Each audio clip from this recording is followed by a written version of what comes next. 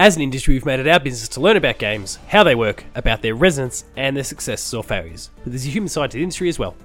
My name is Paul James, and welcome to Dev Diary, a series that explores and celebrates the incredible feats of the people behind the games, as we dive into their stories, the highs, the lows, and everywhere in between. In this episode, I'm joined by Graham Goring, current founder at Insupposable Games. So join us as we explore his journey.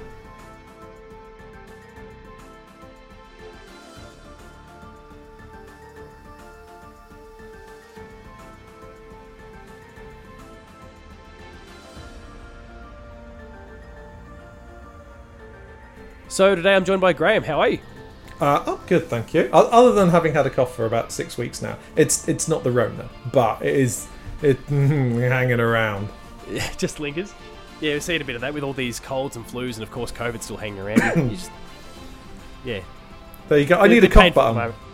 I should have bought a cough button. I should have brought one of those things, but yeah, fuck it.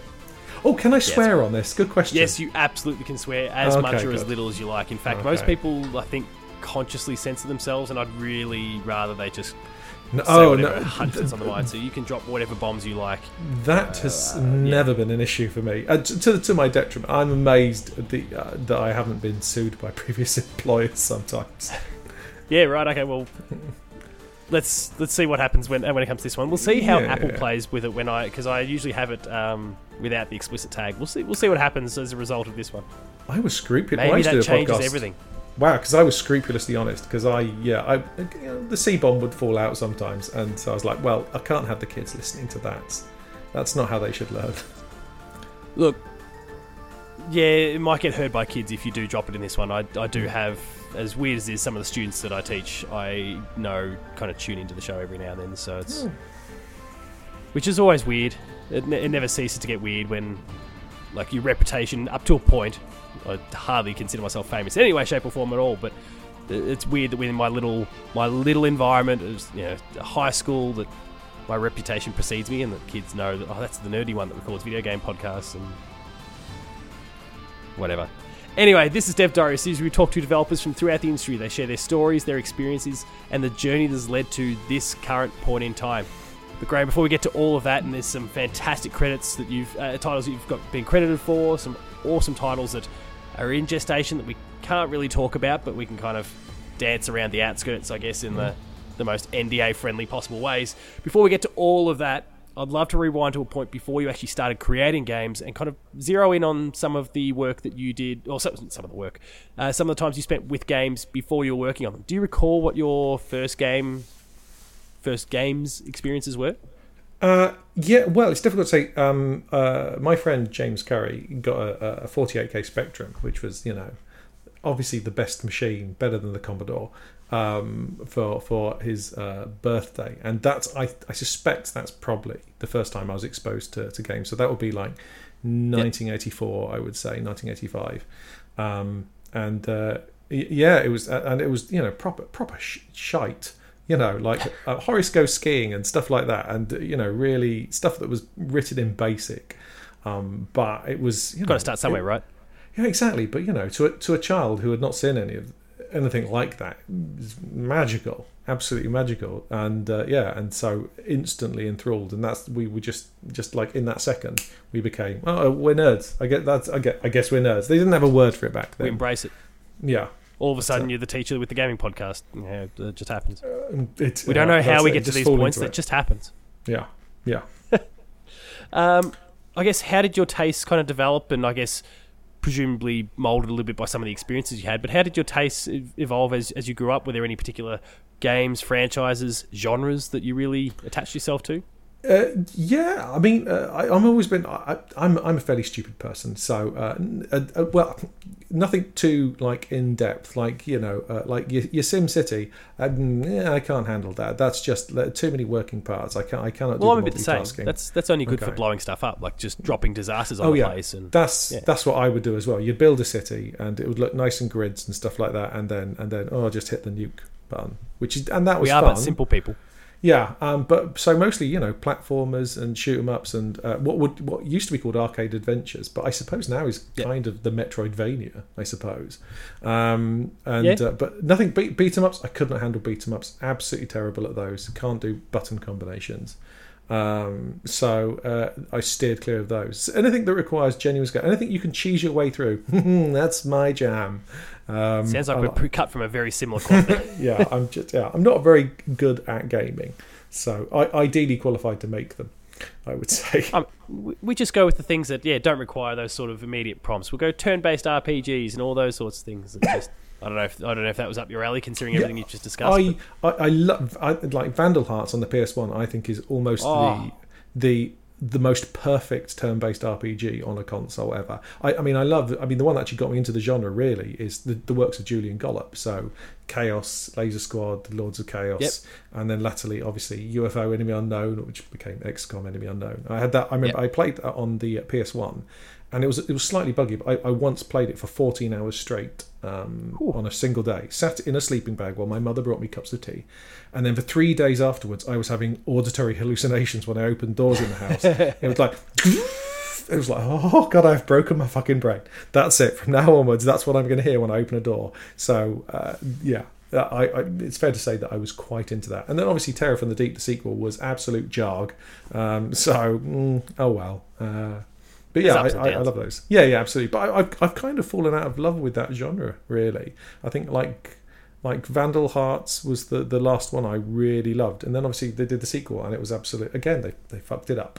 They completely changed how it worked. So I haven't really played many of those. So now it's like Metroidvanias, get in my tummy, and a few shoot 'em ups, but nothing bullet hell. Like I'm an R-Type person. I love R-Type. I like to be able to memorize stuff. So R-Type Delta for me is the pinnacle of the genre. Makes sense.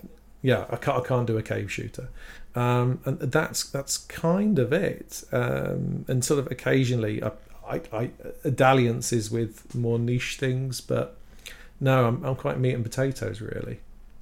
No, but that's fine. And actually, I must thank you for the fact that I think you're 85 or so episodes in at this point, and you are the first person to have cited Vandal Hearts, and I'm thrilled that you've done so. That's so criminal, actually. That's been ignored for so long. But it's like 20 levels, and each one is so perfectly designed, and just they're tiny, and things like the one with the villagers where you have to try and not kill them, where you basically use Sokoban. It is just perfectly designed, and oh my god, anyone could learn so much from how to take a simple premise and find every sort of permutation of how to bring variety into it. Brilliant game. Yeah, that's a perfect example of it. Was there a game or a collection of experiences even that kind of prompted you to perhaps pursue game development itself at any point, or was it something that kind of, I guess, dawned on you in other ways? I think it's just one of those sort of natural things. I mean, I once actually had a friend who got into the games, a guy called Chris Roberts. Not the Chris Roberts who's doing the Space Whale game, the Chris Roberts who did Burnout. And I basically finagled him to get me a job in test when he was at a company called Simis. It used to be called Glass Ghost. And I hadn't really used PCs particularly, and I was just a liability and fired after a week and felt terrible. And then I was just chatting to a guy called John Pickford on the internet, really, because this is back in the days of Usenet, Compsys Sinclair, chatting to him about the games that he had made on the Spectrum, which had been formative experiences for me. And they were like, "We can't, you do pixel art. We quite need someone. Do you want to come up to Manchester and try out for a job?" Team. Yeah, exactly. And so I did that. And so in April 2000, I moved to Manchester, but basically by speaking to strangers on the internet, which is I think it's an often overlooked way of getting things done career wise for some reason. I mean, you can never be too sure, right? Obviously, there's plenty of dark corners on the internet there, but there's also plenty of bright spots, and it's worked out for you in that sense. I must say, I'm in the space that I'm in for doing the exact same thing. Not the teaching side of it. That would be perhaps a bit of a warning sign for any prospective employer if they're fishing around and finding me on the internet. But all the games work. Absolutely. You've got to start somewhere, and sometimes the internet's a handy resource. My entire career has been about who I know, not what I know. I know the person, and then I learn what I know, but at the start, it's who I know. Yeah, and that totally works. So, obviously, you mentioned April 2000 first opportunity there. That was Z2, correct? Yeah, that was Z2. Yeah. Which was they had the best attitude towards work. Like I was there for 4 years before it all went, and I think I did about 20 hours overtime in 4 years in total. Right. That's not bad. Most of that was on one project, which was a poison chalice towards the end. So it was the best learning experience, because we're all, just nice open plan office, sat next to people who really knew their stuff, because they'd come up on the 8-bits, and they were only too happy to share their expertise, and that's kind of where I learned to code in C, and it was it was the best place to work, and I will forever be grateful to the Pickfords for taking a chance on a person who was literally a smelly nerd. I mean, really, like, personal hygiene wasn't something that I knew about, to the point that a guy I used to work with called Amma, eventually, I was making a cup of tea, and he came over to me, he goes, "Dude, you need to shower." And I was like, and he was right. I did need to shower. I was a horrible, smelly oik. I was the worst of the worst in that respect. But now, you know what? I smell delightful now. So it's all great. Oh, that's good. Lessons learned, right? Yeah. And so obviously, like you mentioned, there's a poison chalice in there, and I'll pick your brain, I guess, a little bit as to what that specific title was. But I do, I look through the list and I see things like Dragon Tales, I see E.T., which, I mean, that license in the gaming space has long been known for the negative impacts it's had. So I'm not sure. Maybe it's E.T. that kind of did the studio in there as well. I don't know. Even yes, Nicktoons Snapshot there with Warthog Games as well. Yeah, so E.T. basically we did we're doing a game called E.T. in the Cosmic Garden, and basically there was a publisher called New Kid Co. in the States who managed to get hold of the license, and they made quite a few different games. I think they made one with Warthog themselves for the PS1, and we were doing like a GameCube PS2 one, which was about gardening with E.T., and we did a Game Boy Color version of that, which I did the graphics for, and like John did the design on. And the Game Boy Color version came out, but then everything kind of went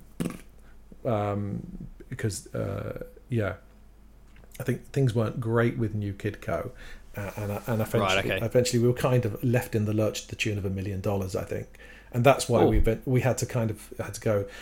Warthog, would you like to buy us? I mean, I'm sure the machinations were slightly more than that, but they got on their knees and grovelled.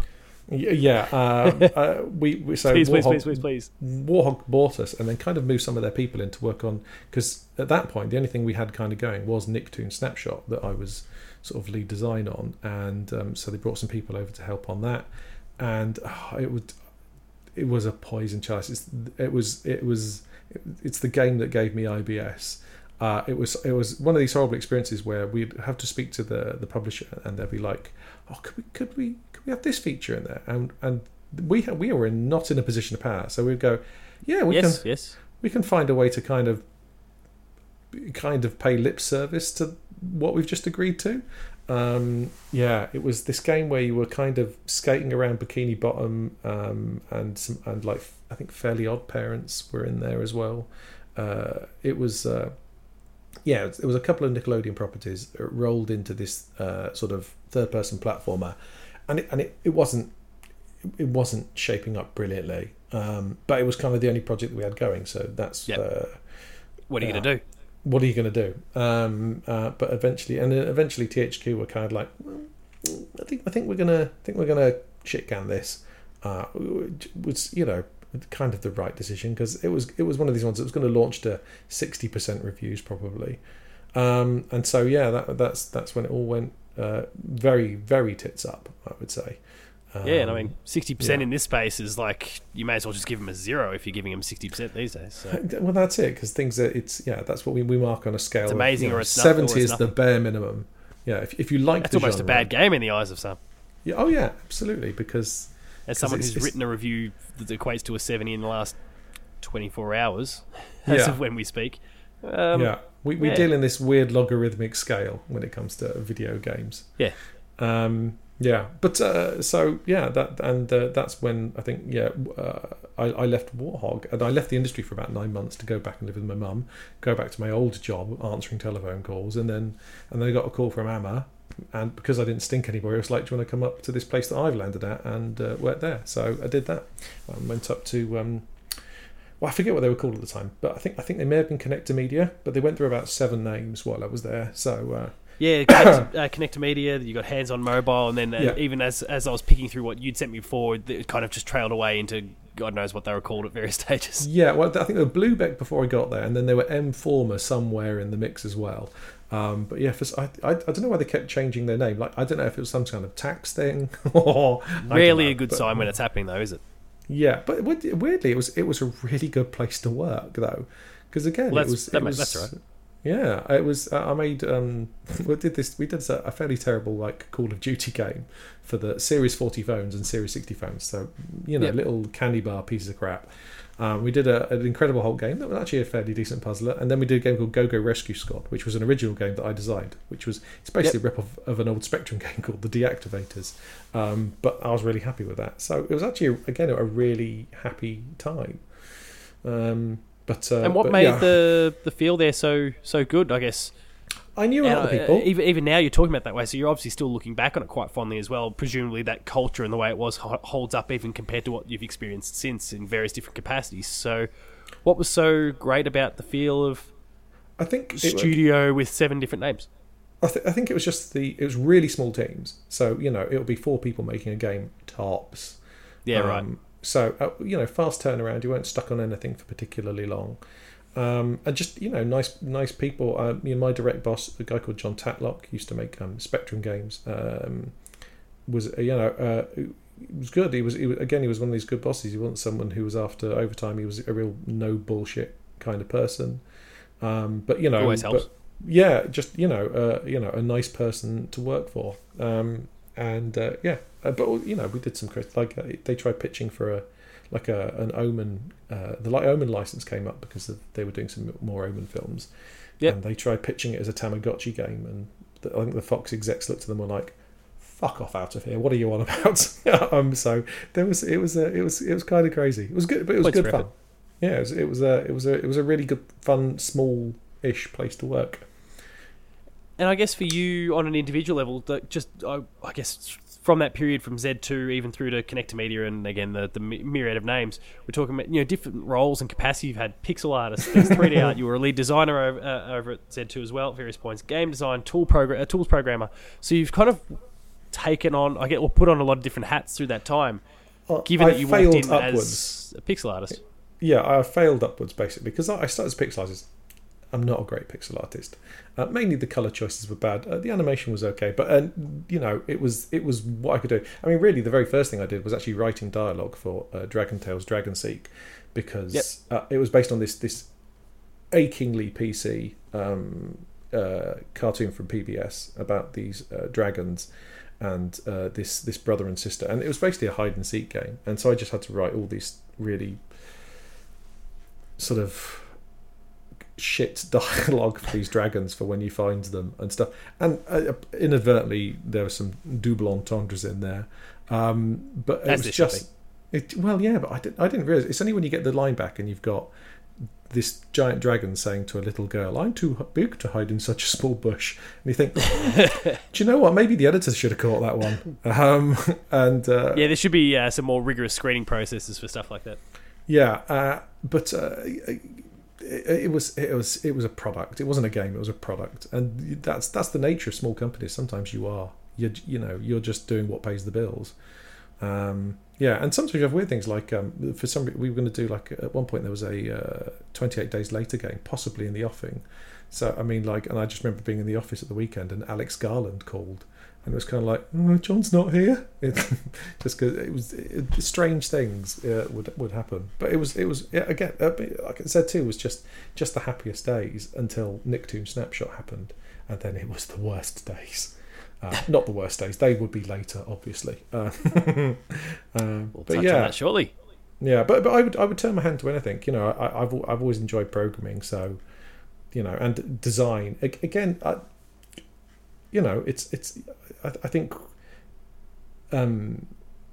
think it's a very good idea not to specialise in video games. If you can turn your hand to multiple things, I think that's a really hireable skill. It certainly was back then. I don't know if that's true now.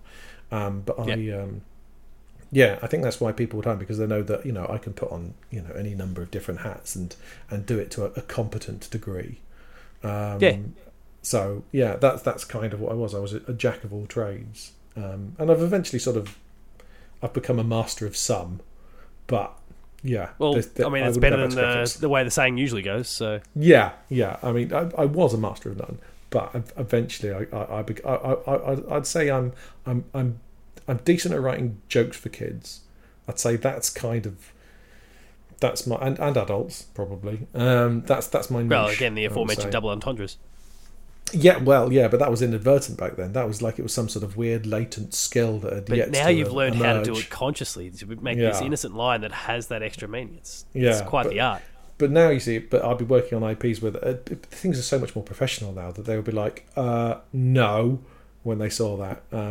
As indeed, I've had things where I've tried not sneaking things past. Sometimes when you're writing a script for a game, what you do is you put in something is deliberately offensive because you know that they'll focus on that, and these three other things will get through okay. And that's you give them something to chew on.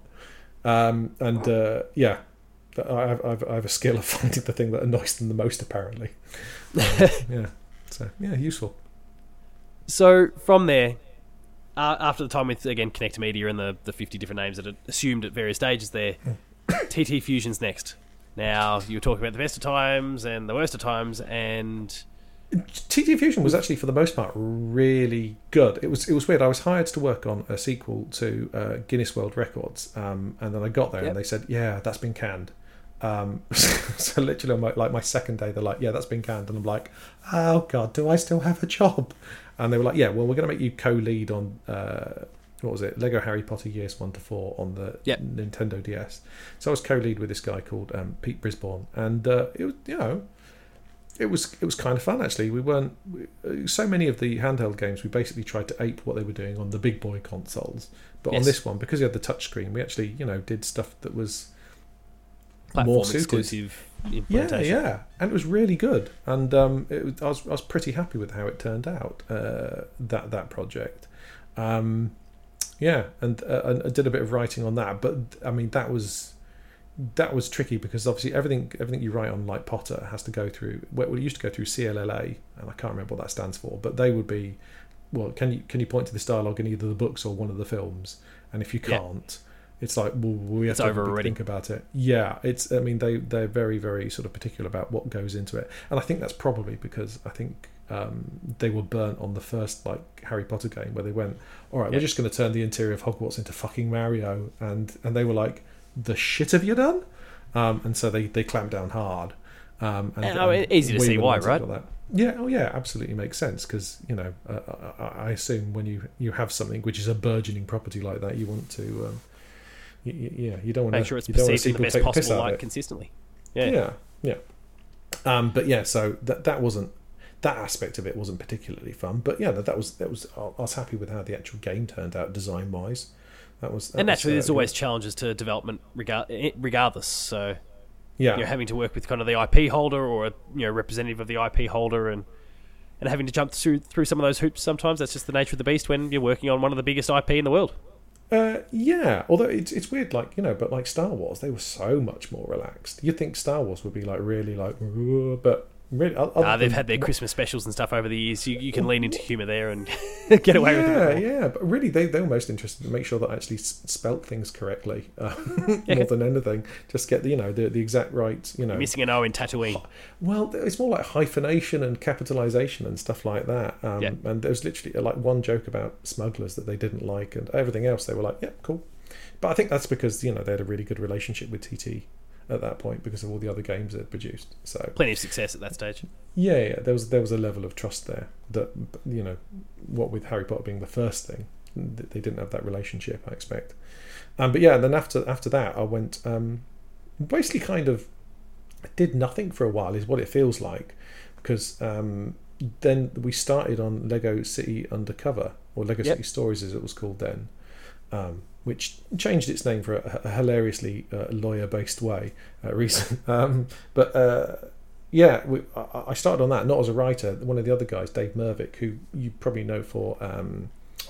what are they called? There's a really wonderful physics-based platformer sort of thing with Little Nightmares. He does the Little Nightmares games. Yes, right.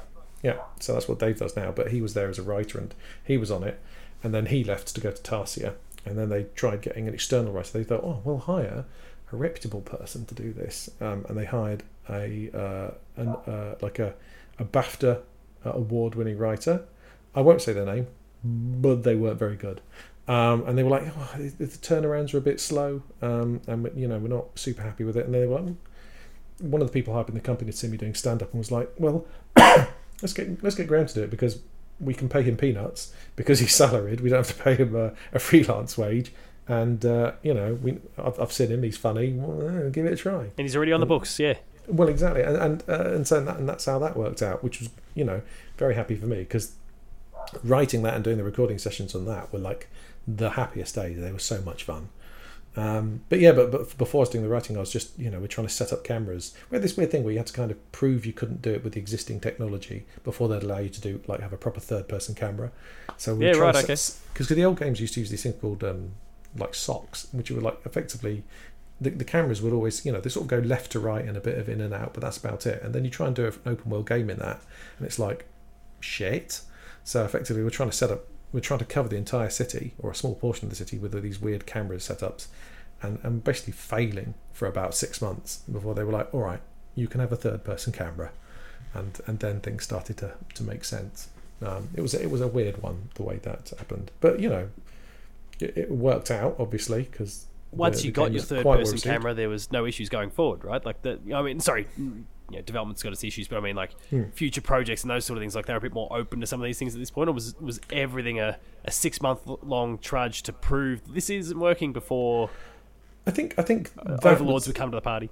There are probably only a couple of instances where we had like those big issues. There's also the issue that obviously it's 2 studios, and one studio might be really, really crunching away on a particular project and needs the main code base to stay stable, and so trying to get our third-person camera into it without with that. breaking everything. Well, that's so that could be problematic. But eventually worked out, and the game worked out pretty well. I think it's a solid 8 out of 10, I'd say. Yeah.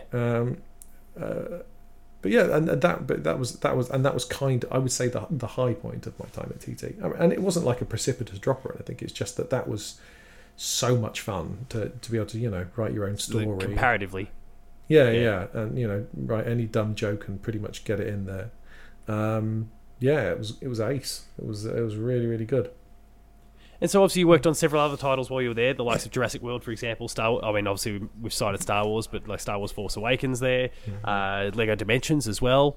What was it like working on all those? And I guess, as you say, it wasn't a precipitous drop, but there was, I think things weren't quite the same. Like what was it about those experiences or the collection of experiences that didn't meet what you'd experienced previously? I think mainly the fact that you can't write particularly your own stories. I mean, you can write, any dumb joke you like. That's fun. However, you don't get to decide the course of the narrative. And also, the first time you write, oh no, more enemies, or oh no, more enemies. It's like, okay, fine. But then when you're doing that on the 6th game and it's the same, because the gameplay following the same beats. Yeah, the gameplay had the same beats, and therefore the dialogue often had the same beats. And often some of the puzzles in the Lego games are quite obtuse. And I felt that I was slightly, kind of wiping the butt of design by explaining to the player, okay. Oh, maybe we should go and do this. Which I wasn't a big fan of that type of design, because I can appreciate that. I'm much more about systems and stuff like that, where you set a rule and then you can apply that rule. In logical ways, whereas everything was kind of bespoke. It was like, this puzzle does this and this, and other than the choosing the right character for the right thing, that's kind of about it in terms of puzzles. So yeah, that was a little bit limiting. But there were really big high points. I think often getting to work with proper like A-list actors mostly was an absolute joy. Even getting to direct a couple of them because of scheduling fuck ups. Or at least I will note the word mostly was used there, so I'm not sure if you're willing to out people. I wouldn't blame you if you don't want to, but it's got me fascinated. That's for sure. I mean, I'll happily tell you afterwards. But there was one particular actor who I felt really phoned it in, and clearly did not want to be there. But honestly, pretty much every single other one was an utter delight, which was kind of a surprise. But also just amazing to get to work with these, people that, like in some case, getting to write Doctor Who stuff for Lego Dimensions was a fucking dream. Oh, that'd be really cool. Right, exactly. Because I was brought up on Doctor Who, and so that was the best. Again, that was a real big high point, and but yeah, it was the voice sessions often be really good fun. Apart from the fact that obviously they're in America, I'm in England, and so sometimes I will be up till 3 a.m. doing a voice session because of the time zone, the time zone thing. Which was not great, and then but sometimes you'd have like a European one in the morning, and then you'd have like an American one at night. To the point that I think I did a 19-hour day once, and you're only allowed to do a 15-hour day. But luckily, 4 of those 19 hours were after midnight, so I managed to get paid for them. So that worked out. Loophole. Yeah. And that was those. I didn't look forward to those days, but the actual, the people you were dealing with and the directors, there were certain directors that I always had fun with. Like Mark Healy was wonderful on Lego City, and there's a guy called JB Blanc who's I always had fun with, and Liam O'Brien was always good fun to work with. Yep. Certain other directors, maybe not so much, because I think they perhaps slightly, I don't know, there were some directors who didn't get the best out of the actors, I felt. I mean, I was definitely one of those. I am not a director, so whenever they were like, "Oh, can you direct Max von Sydow?" and I'm like, "Oh God." Or like Lupita Nyong'o, it's like, well, I mean, I'll give it a go. I mean, I'm better than silence, I suppose. So, well, yes, there's got to be something, right? Yeah, I can explain what they're trying, what's going on, at least to them. And then you're back in their acting prowess to be able to build upon the foundation that you've set. Yeah, you are very much reliant on that, but it's good, so I've directed an Oscar winner. I'm a fucking idiot in a bedroom. What am I doing directing an Oscar winner, or what's he called? Michael J. Fox. That was the first one. That was the scheduling snafu, basically, because it turns out that 2:00 in New York is not 2:00 in LA. So slightly panicked phone call. Can you get here because we haven't got a director? Later, and I'm directing him over the phone. It cost me a bastard fortune because I had to dial in on my home phone, and those international fees. I never claimed it back. It was like a 2-hour session. So, but he, the nicest guy, just the nicest guy.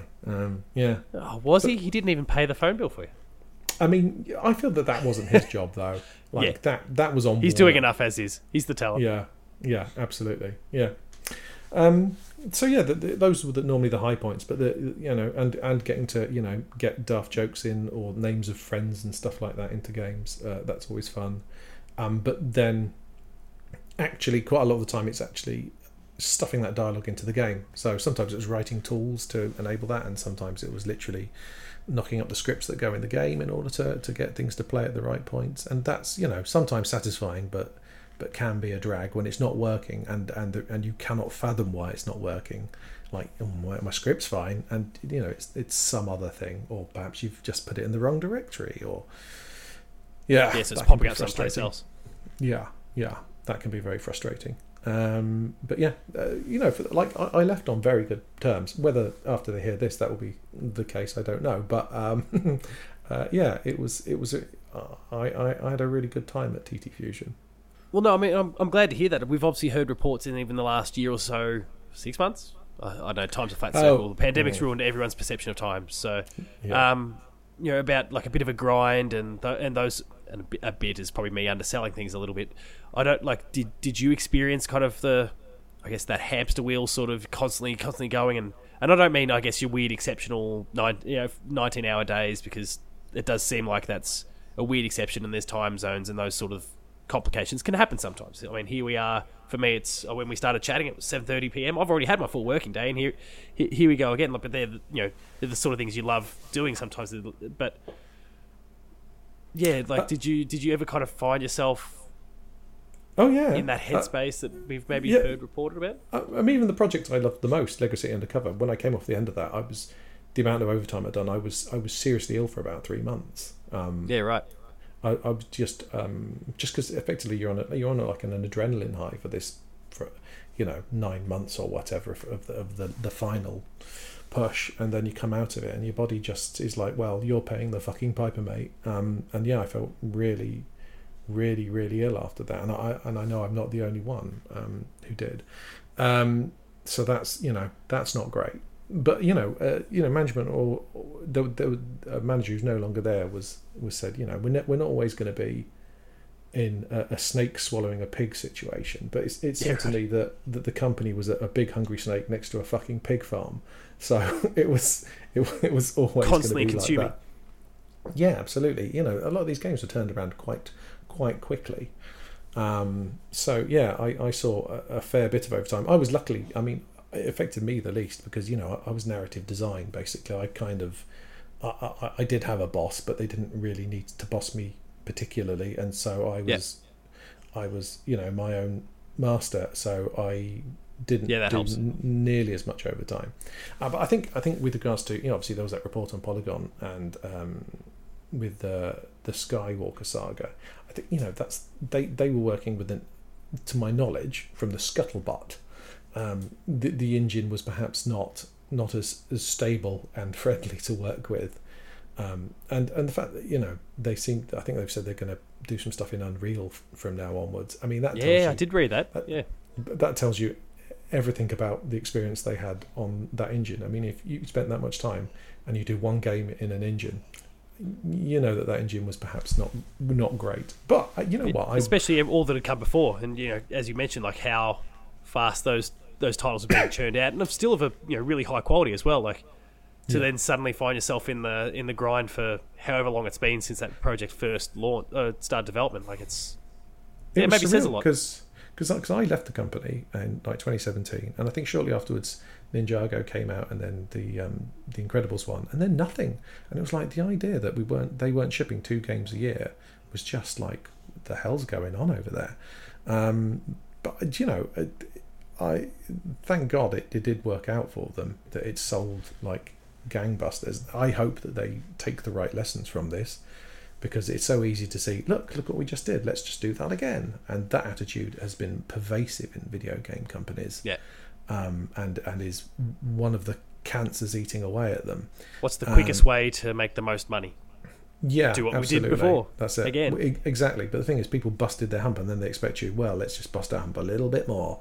That attitude is terrible, and that's why people burn out. I mean, the turnover was, I've seen, I think there are a lot of people leaving towards the end of Skywalker Saga, from the sound of it. Like not a day went by without, well, it's been lovely, this is my last week, messages going out, which is kind of crazy.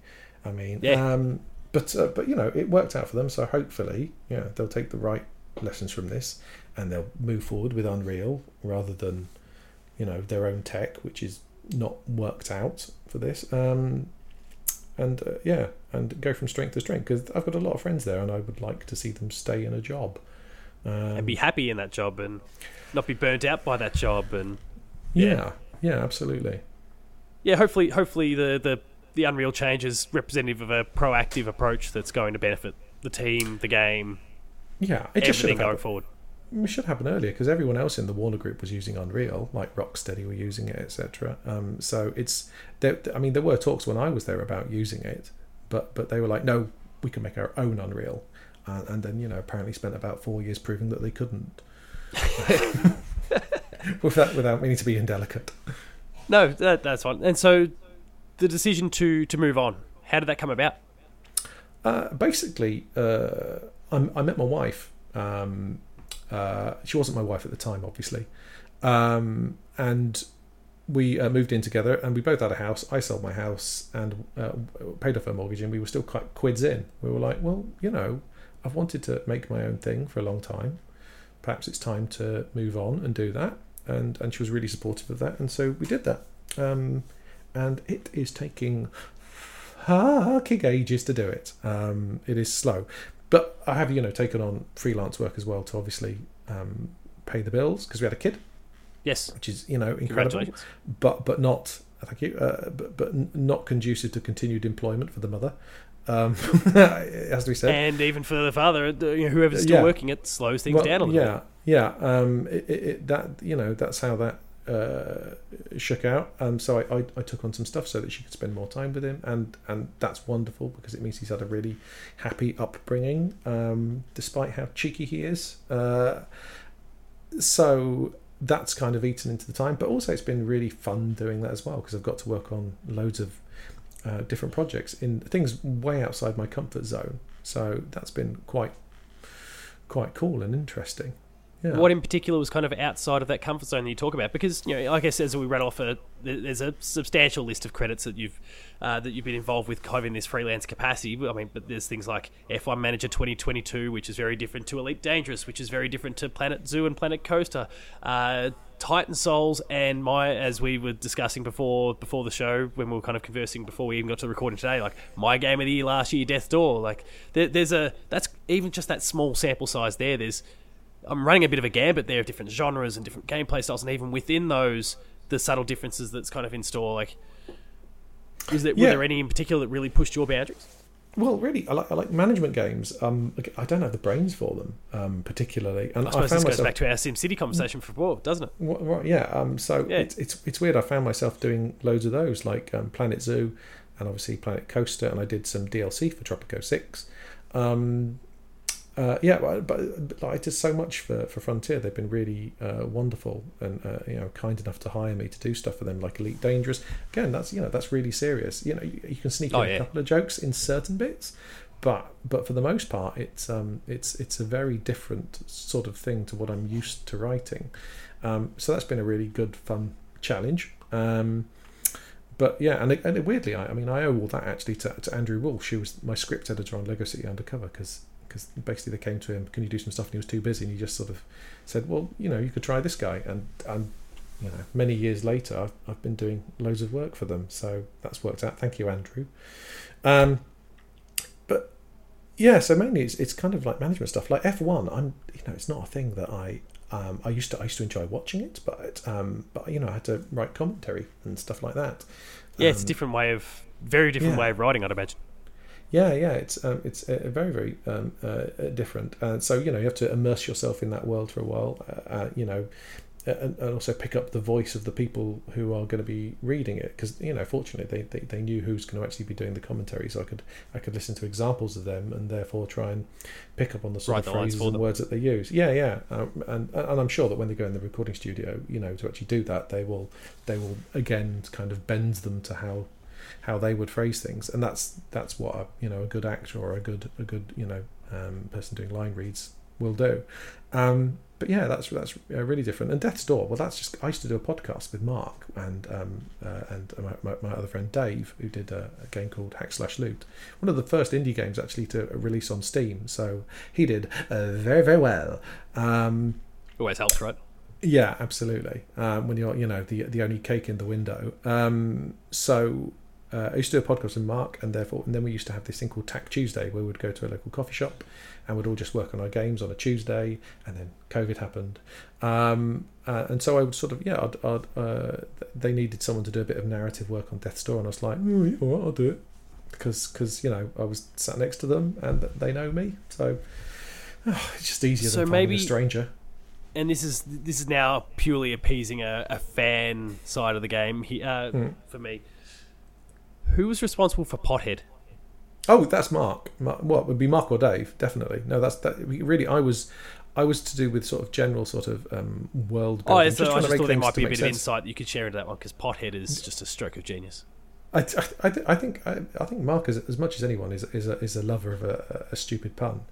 But again, obviously there are echoes of Siegmeyer of Katarina very much in there, but I think I really like Pothead as a character, and it was fun to edit the stuff they did for him. But yeah, that's 100%. That's just Mark, and I wasn't even privy to where that came from. He was just kind of fully formed, and then I think Fritz did this really good concept art for him, and it was just like, oh yeah, it's kind of it's kind pot of on his head. Formed. We call some people get called potheads.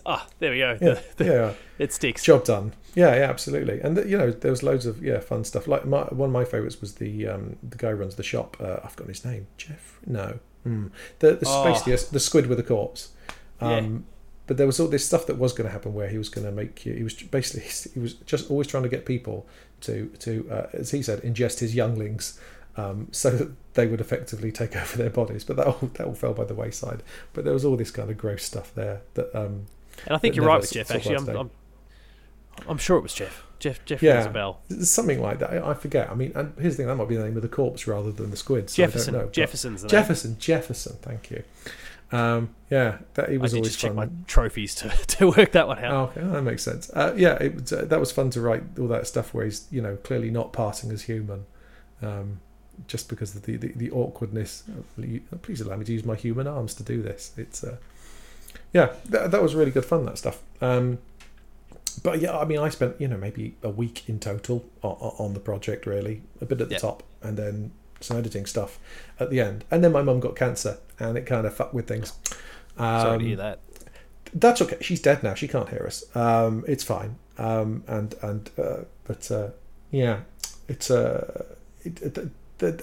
that has caused scheduling errors. My mum, just to say that she got a cancer. One of the cancers where they're like, oh well, you are done for, and don't bother starting any books. And then she was like, fuck you, cancer. I'm going to stick it around for a year, and did. So she did. She did really well.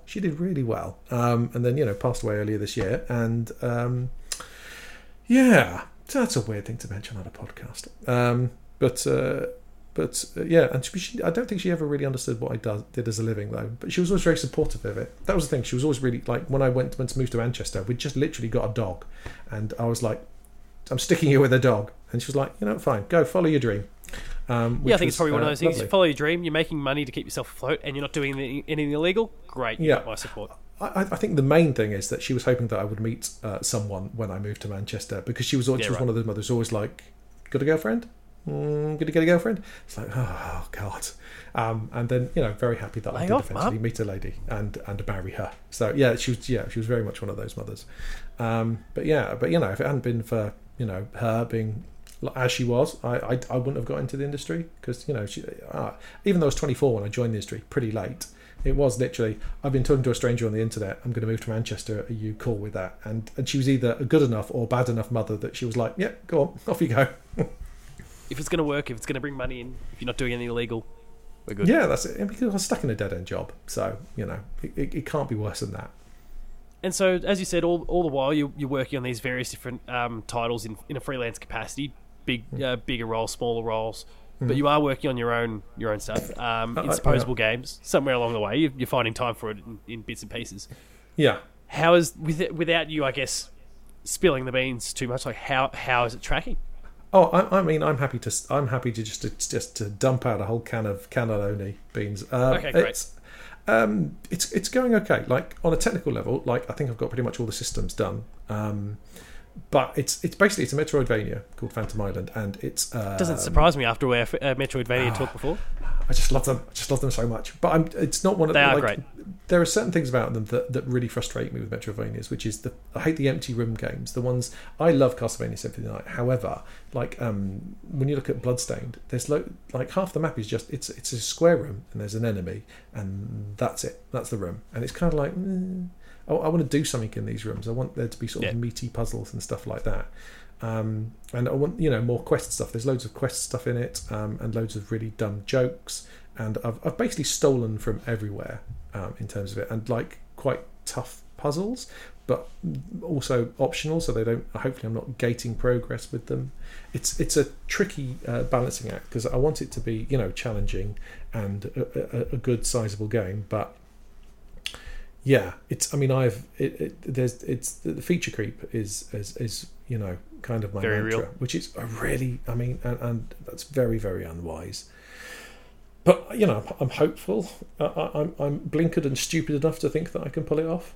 I mean, I've got a really good artist. I've got a really good sound designer. I haven't really given them much to do yet, but I'm hopeful that it will turn out to be something that really appeals to a small niche of people. And I guess importantly, you've got the income on the side there to help support it and keep it going.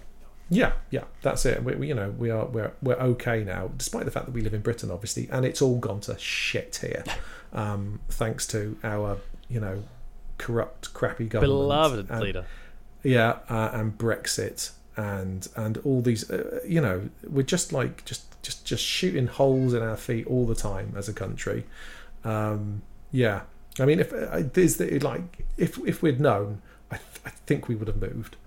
If we'd known that it was all going to go to shit like this. Yeah, I guess there's maybe at least we're not the US sort of thing. I mean, they yes. They keep stepping on rakes extent, left, right, and centre. Yeah, my friend James lives in my oldest friend, who the one who had the Spectrum, the first computer I ever saw. He moved to the US and he's really happy there. So I think it's possible. Well, that's something. There's a tick. Yeah, no, exactly, and it's. Yeah, whenever I see him, he lives in Texas, in Austin, and that's always really good fun to visit him. But there's also the other side of things that we have the NHS, whereas they have no insurance. Well, we're just going to let that thing grow in your body until it's your entire body, and then you die. That's kind of their approach to things. Or you can go bankrupt. Those are your two choices. Which one do you want to do? Dead or bankrupt? So yeah, I'm glad that for the time being we have the NHS. We'll see how long that lasts. I forget what the question was. I think I started with at least it's not the US. Oh yeah, okay. There you go. Yeah, that's it. So, but also they have Cheetos, which are a delicious crisp that I love. So it swings and roundabouts. They are pretty good. Yeah. The British versions they aren't. Yeah, they are not. What's the British equivalent? So they do have Cheetos over here, but they're fried, not baked, and they taste awful. So whenever my friend James comes over, going by the same name. Yeah, that's the weird thing. It's weirdly our bugles are better than American bugles. So again, the swings and roundabouts. It's swings and roundabouts. You win some, you lose some. Mm. It's a shame about those though. Yes, I can't even think. Do we even have? We've got to have the Cheetos here. We have Cheezels. What is a Cheezel? Describe a Cheezel to me. Does it look circular? knobbly? Just the same. A little bit. I would argue maybe a bit thicker. Mm. Is it puffy or cheesy, crunchy? Would you say? Puffy or crunchy? Yeah, they're Cheezels as opposed to Cheetos. Yeah, and they're quite cheesy. Like I think that's the closest. I can't even picture.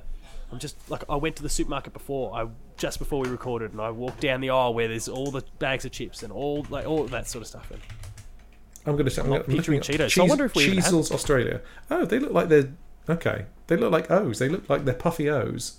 Yeah, they look a bit okay. They look really like cheesy. a hula hoop, really. But okay, well, they look delicious. I would definitely eat those. Surprisingly good.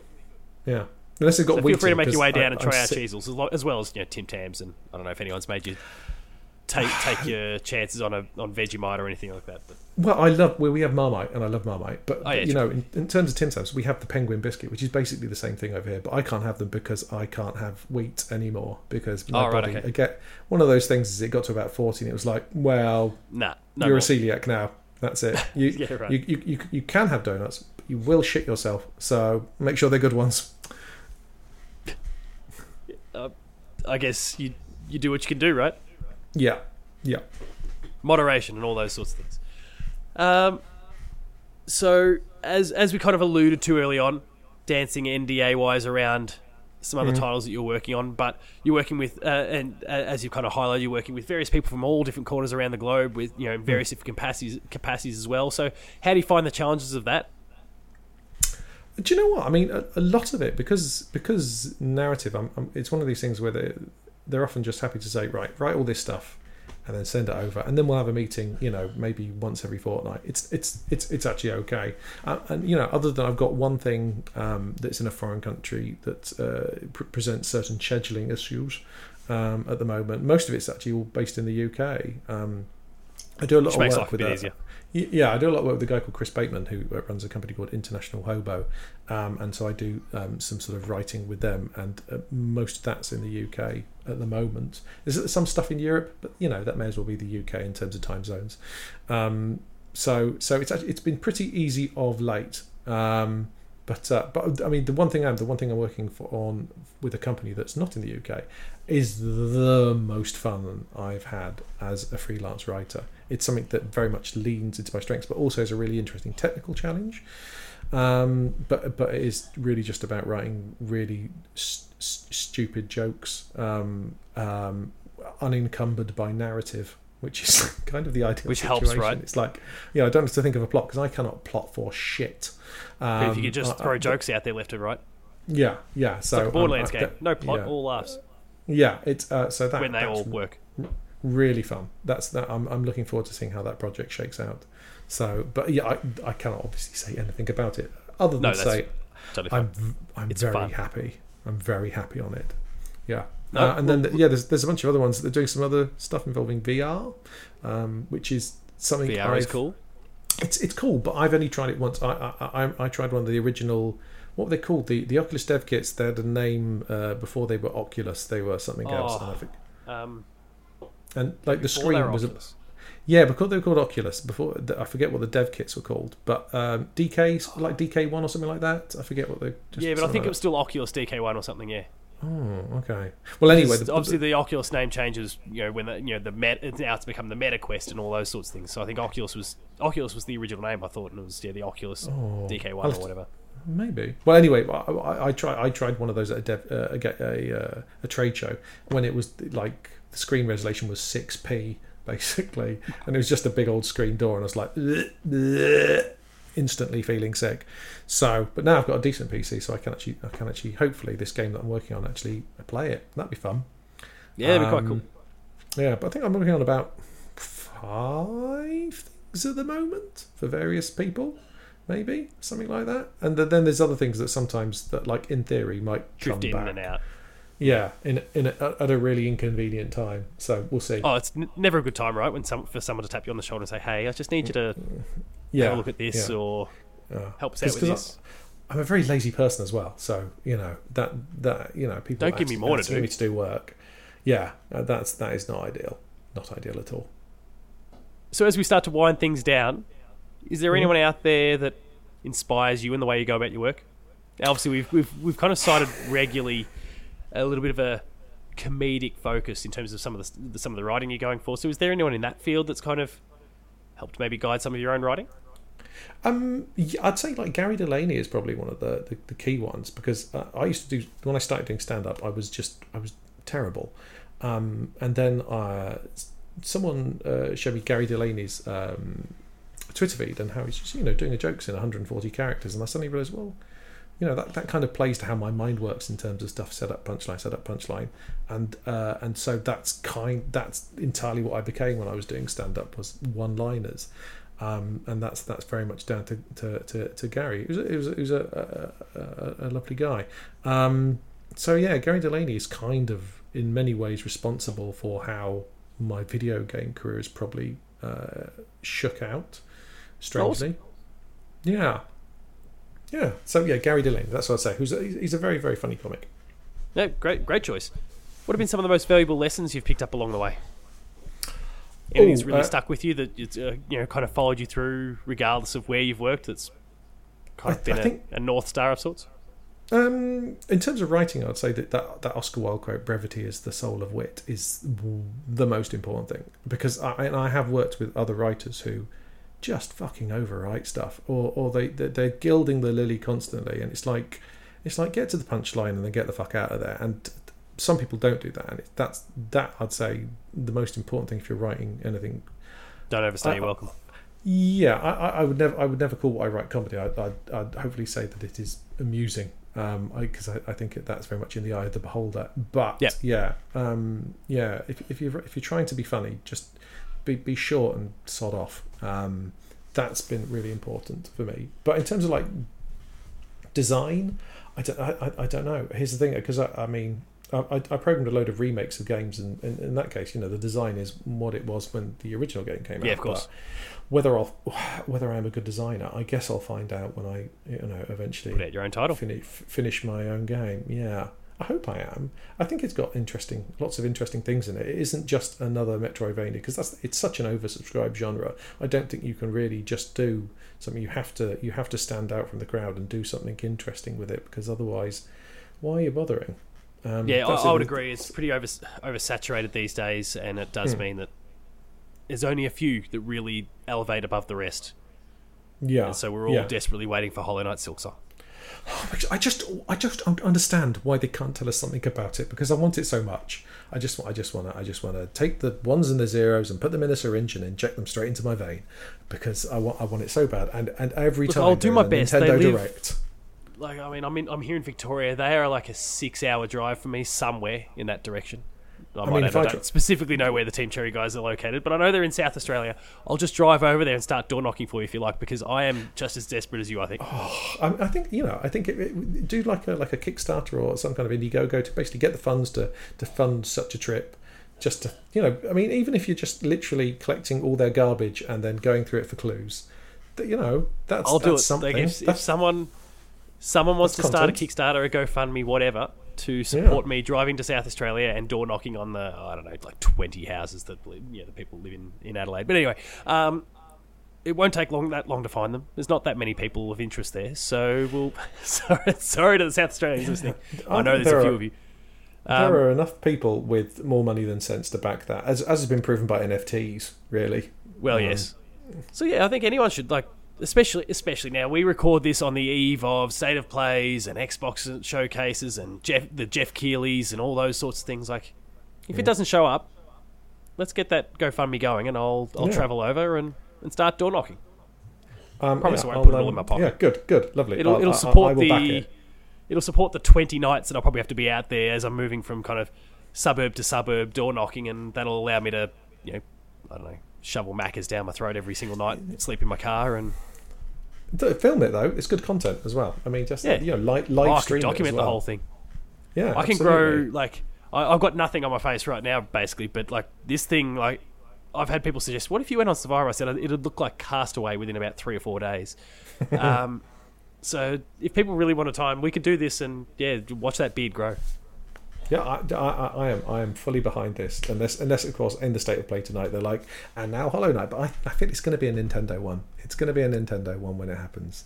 We may as well continue to wade into this. So I was of the same mind for a long time, and obviously these indie directs have come and gone and nothing. Mm-hmm.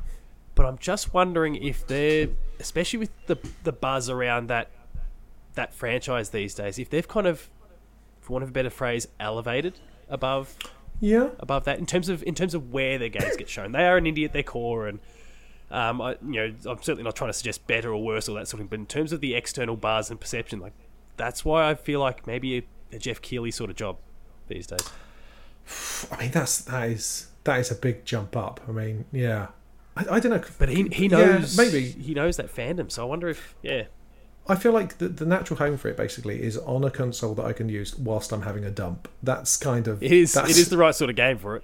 It is nicest way so possible. A perfect handheld game that I just well, we'll see. I mean, hopefully this year we'll find out. I'll let you know soon, because I'll be on their doorstep within the next few weeks. Oh yeah. This is all going to work out. This is peachy. So again, as we wind things up, if you could be credited for any game in any capacity, what game would you love to have been able to work on? Oh, Castlevania Symphony of the Night, I think. Yeah, just because I love how scattershot it is. How they, because the ones that went later, they really refined down what a Metroidvania was for them. But that first one, they were just trying fucking everything. I love it. It's like, we're having button prompts to do special attacks. You got this weird shield rod that does weird, crazy, wacky things, and then you've got items that you use that, like, you flick a peanut in the air and you catch it in your mouth and you get some health. All that kind of crazy shit. I just love how much they just threw shit at the wall. And they saw what stuck. So I wonder I love it. I wonder if your answer to the next question then is perhaps the same. If you could go back and replay any game, strike it from your memory and get to re-experience it from scratch, would it be Symphony of the Night? Would it be something else? Weirdly, I've always Vagrant Hearts. It'd be I've always thought like the original Resident Evil, I remember being really a formative experience for me. I think that was one that I was like, at the time I remember very consciously thinking, actually Resident Evil 2, thinking, oh man, if I could wipe my brain and do that again, that or Symphony of the Night would be the game that I took brain damage for happily. Fair enough. Yeah. Awesome choice. I don't think... Yeah, well, we've certainly had some Resident Evils pop up. I don't know if someone specifically cited the first one. Maybe they have. But it's an excellent choice regardless. Well, Graham, thanks so much for coming on the show. And sorry, go on. No, carry on. Sorry, I just thought I'd fuck up the ending of this podcast. That's my raison d'etre. It's what we do. That's fine. No big deal. We have these awkward stumbles from time to time. Thanks for coming on the show, mate, and sharing this journey so far. I'm certainly excited to see some of these NDA titles that you're working on, to learn about your own title, your Metroidvania, and how that kind of shapes up. If others want to do the same, if they want to get in touch, learn more about the titles, where would they be best to go? Twitter, that's where I just post stupid jokes, really. But yeah, just my Twitter, just Graham Goring, @Graham Goring. Yeah, that's really kind of it. I mean, I should have a website. I pay for web hosting. Haven't actually set it up. Who needs it? Yeah, I'm very, very lackadaisical, as I've mentioned. You can just extract these moments of brilliance straight from the brain, put it straight in the Twitter feed, and people can bask in it. I mean, the moments of something, definitely. Possibly alcohol. Well, yeah. But, yeah. Alcohol-fueled brilliance. Yeah, sure. But Twitter, I need the follow account, really. So, yes, there. Go check out the account. And on behalf of, I guess, myself specifically, thanks so much for reaching out and offering yourself as a guest. As I'm sure plenty of people know, I was kind of... something fell through, and I was looking for guests, and lo and behold, you popped into my DMs, and I was thrilled for it. And as I, we chatted a bit, and I was looking into the things you've been up to. Like, no, hang on, this is. Let's set the Death's Door thing aside for a second, because obviously there was a little bit of squee and stuff about that. Like, you've done some incredible things, and working at obviously a number of different studios on some fantastic titles, and congratulations on all you've done so far, and of course, thank you for giving me your time today. Hey, no, my pleasure. I'm a massive whore, so I'm very happy to do these sort of things. Are you going to name and shame the person who dropped out, though? No, because I haven't recorded the episode with them yet. They will be on the show sometime soon. They dropped out because they were ill, so they didn't have a voice, which is not great for an audio show. Just to point out, I did actually mention the cold I've had for 6 weeks, so I'm still here. I'm just saying, I'm still here. That's an excellent point. I just want to put cats in pigeons. If it comes up, we'll try and connect the episode somehow when we go to record it. If I can subtly just toss this person under the bus in that respect and have a bit of fun with it, then I expect that you'll be cackling on the other side of the globe as a result. I should hope so. I'll just quickly shoot you, damn, it's happening. Look, they're talking, I've hunched in on them. Done. But yeah, as I said, thank you so much for coming on the show and sharing this journey so far. My pleasure. And listeners, as always, thank you very much for listening. I'll see you next time.